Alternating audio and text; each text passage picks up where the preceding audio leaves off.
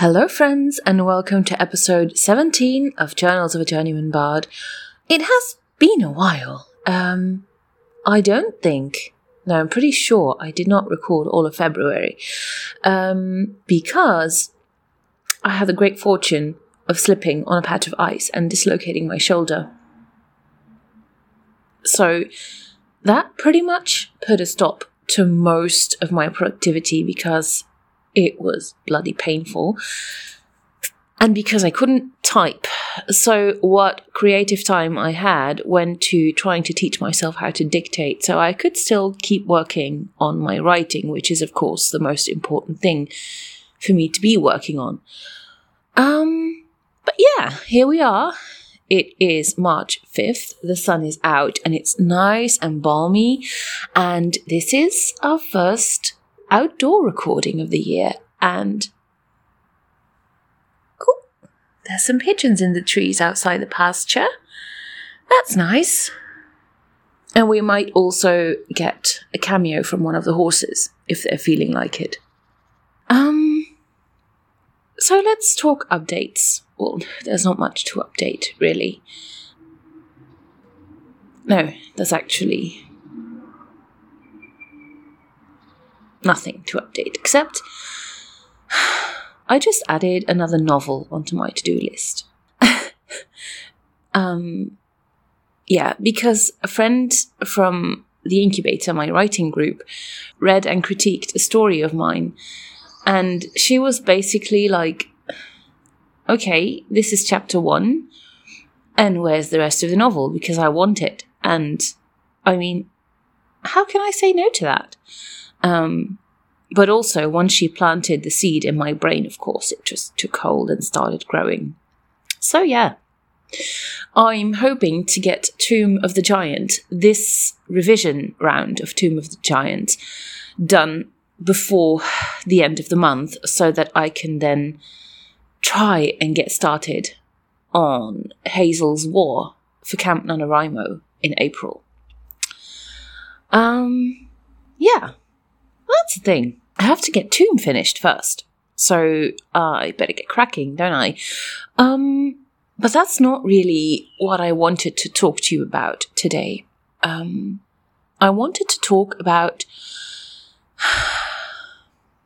stories and why telling the truth through stories is so important. Before physics and before astronomy and before chemistry, stories are how people would understand the world, right? They would see a phenomena they didn't understand and they would brew a story around it to help them explain and to help them make sense of the world. And in part, that is still an important function of story today. It helps us pass through what's going on. And really, stories are one of the best ways to hold up a mirror, whether it be the writer holding a mirror up to themselves, holding a mirror up to the reader, or holding a mirror up to the world and saying, here, this is what you are, or this is what you could be given certain circumstances. And the reason it's so effective is because we feel engaged in those stories and we feel emotionally committed to the characters, if the writer did their job right. And so they sort of have a way of getting under our defenses, because basically the story itself makes us forget that we need to shore up those defenses because some challenging worldviews might arrive. So that's why it works so well, and that's why it's so important. And that's why, that's one of the whys of truths in storytelling. A story can tell an allegorical truth that we might not be ready to accept or assimilate otherwise.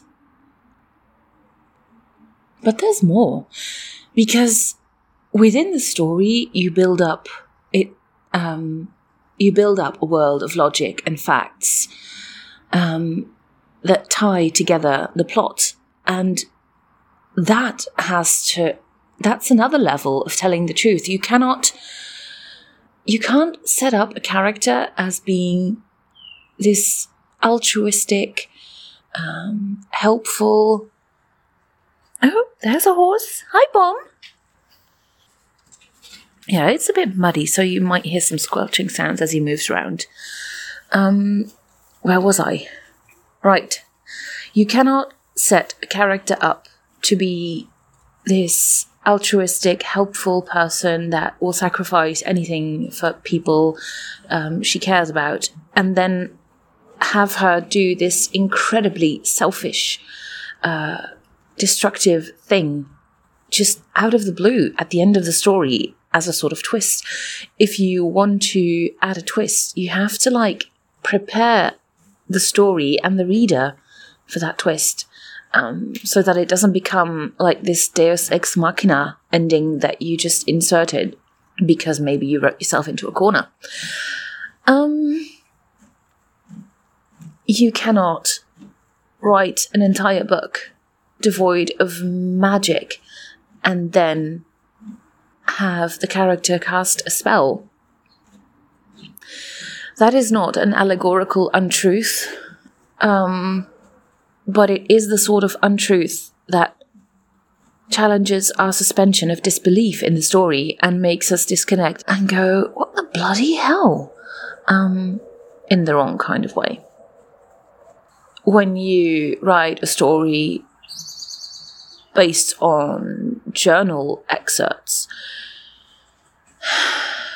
you need to stay true to the style of the journal, because sometimes a journal is simply a log of events and it's cold and factual, and sometimes a journal is a way of processing what happened during the day, and it includes more of the journaler's emotions and thoughts and sort of conclusions, and it's basically them reiterating things to themselves in order to make sense of things and to give it a place, I guess.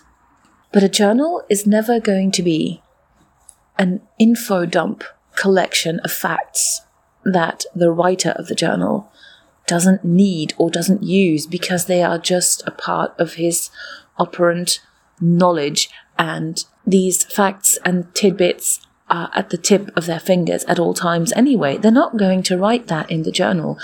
I'm a radiographer during the day. That's what pays my bills. And I might journal about how a patient affects me emotionally. I might journal about how cool it is that I scanned the head of a guy who was scalped. Or, yes, that's the kind of stuff I find cool. I'm weird like that. But anyway, what it is never going to contain is sort of the bread and butter of my job, because that's the thing I think about least. It's never going to contain how to position someone's hand for an x-ray or how to stick an IV in, because that's the everyday stuff, And that is a sort of truth as well. And is sticking to these truths, the truths of character, world, and sort of the different situations your characters find themselves in, that is going to keep your readers engaged and believing what you're telling them, and that is what will enable them to take in the allegorical truth you may or may not have included in your story. Because, I do say may or may not, because not every story has this grand theme that is going to change someone's life, but some do. Some stories can really, really, really make you think, and that's a good thing. But for that truth to sink in, you've got to get the other ones lined up as well. So, I am, as always... Yes, Bob, yes. What's that? I am, as always, interested in your truths, your thoughts, as well as Bommel's. But his thoughts are mostly centered on the hay he's munching on right now, I suspect. I hope yours are different. So do let me know. Let's talk about this. How have you been in 2021? How have you been doing in your writing? And yeah, let's talk. Hit me up on Twitter. You can send me an email. If there's a story that you could recommend, I am all ears. But for now, I'm going to call it quits. I'm going to cuddle some horses, enjoy some birdsong, and I'm going to get to my writing, or dictation, but yeah, writing. For the record, dictation sucks. Bye-bye, friends.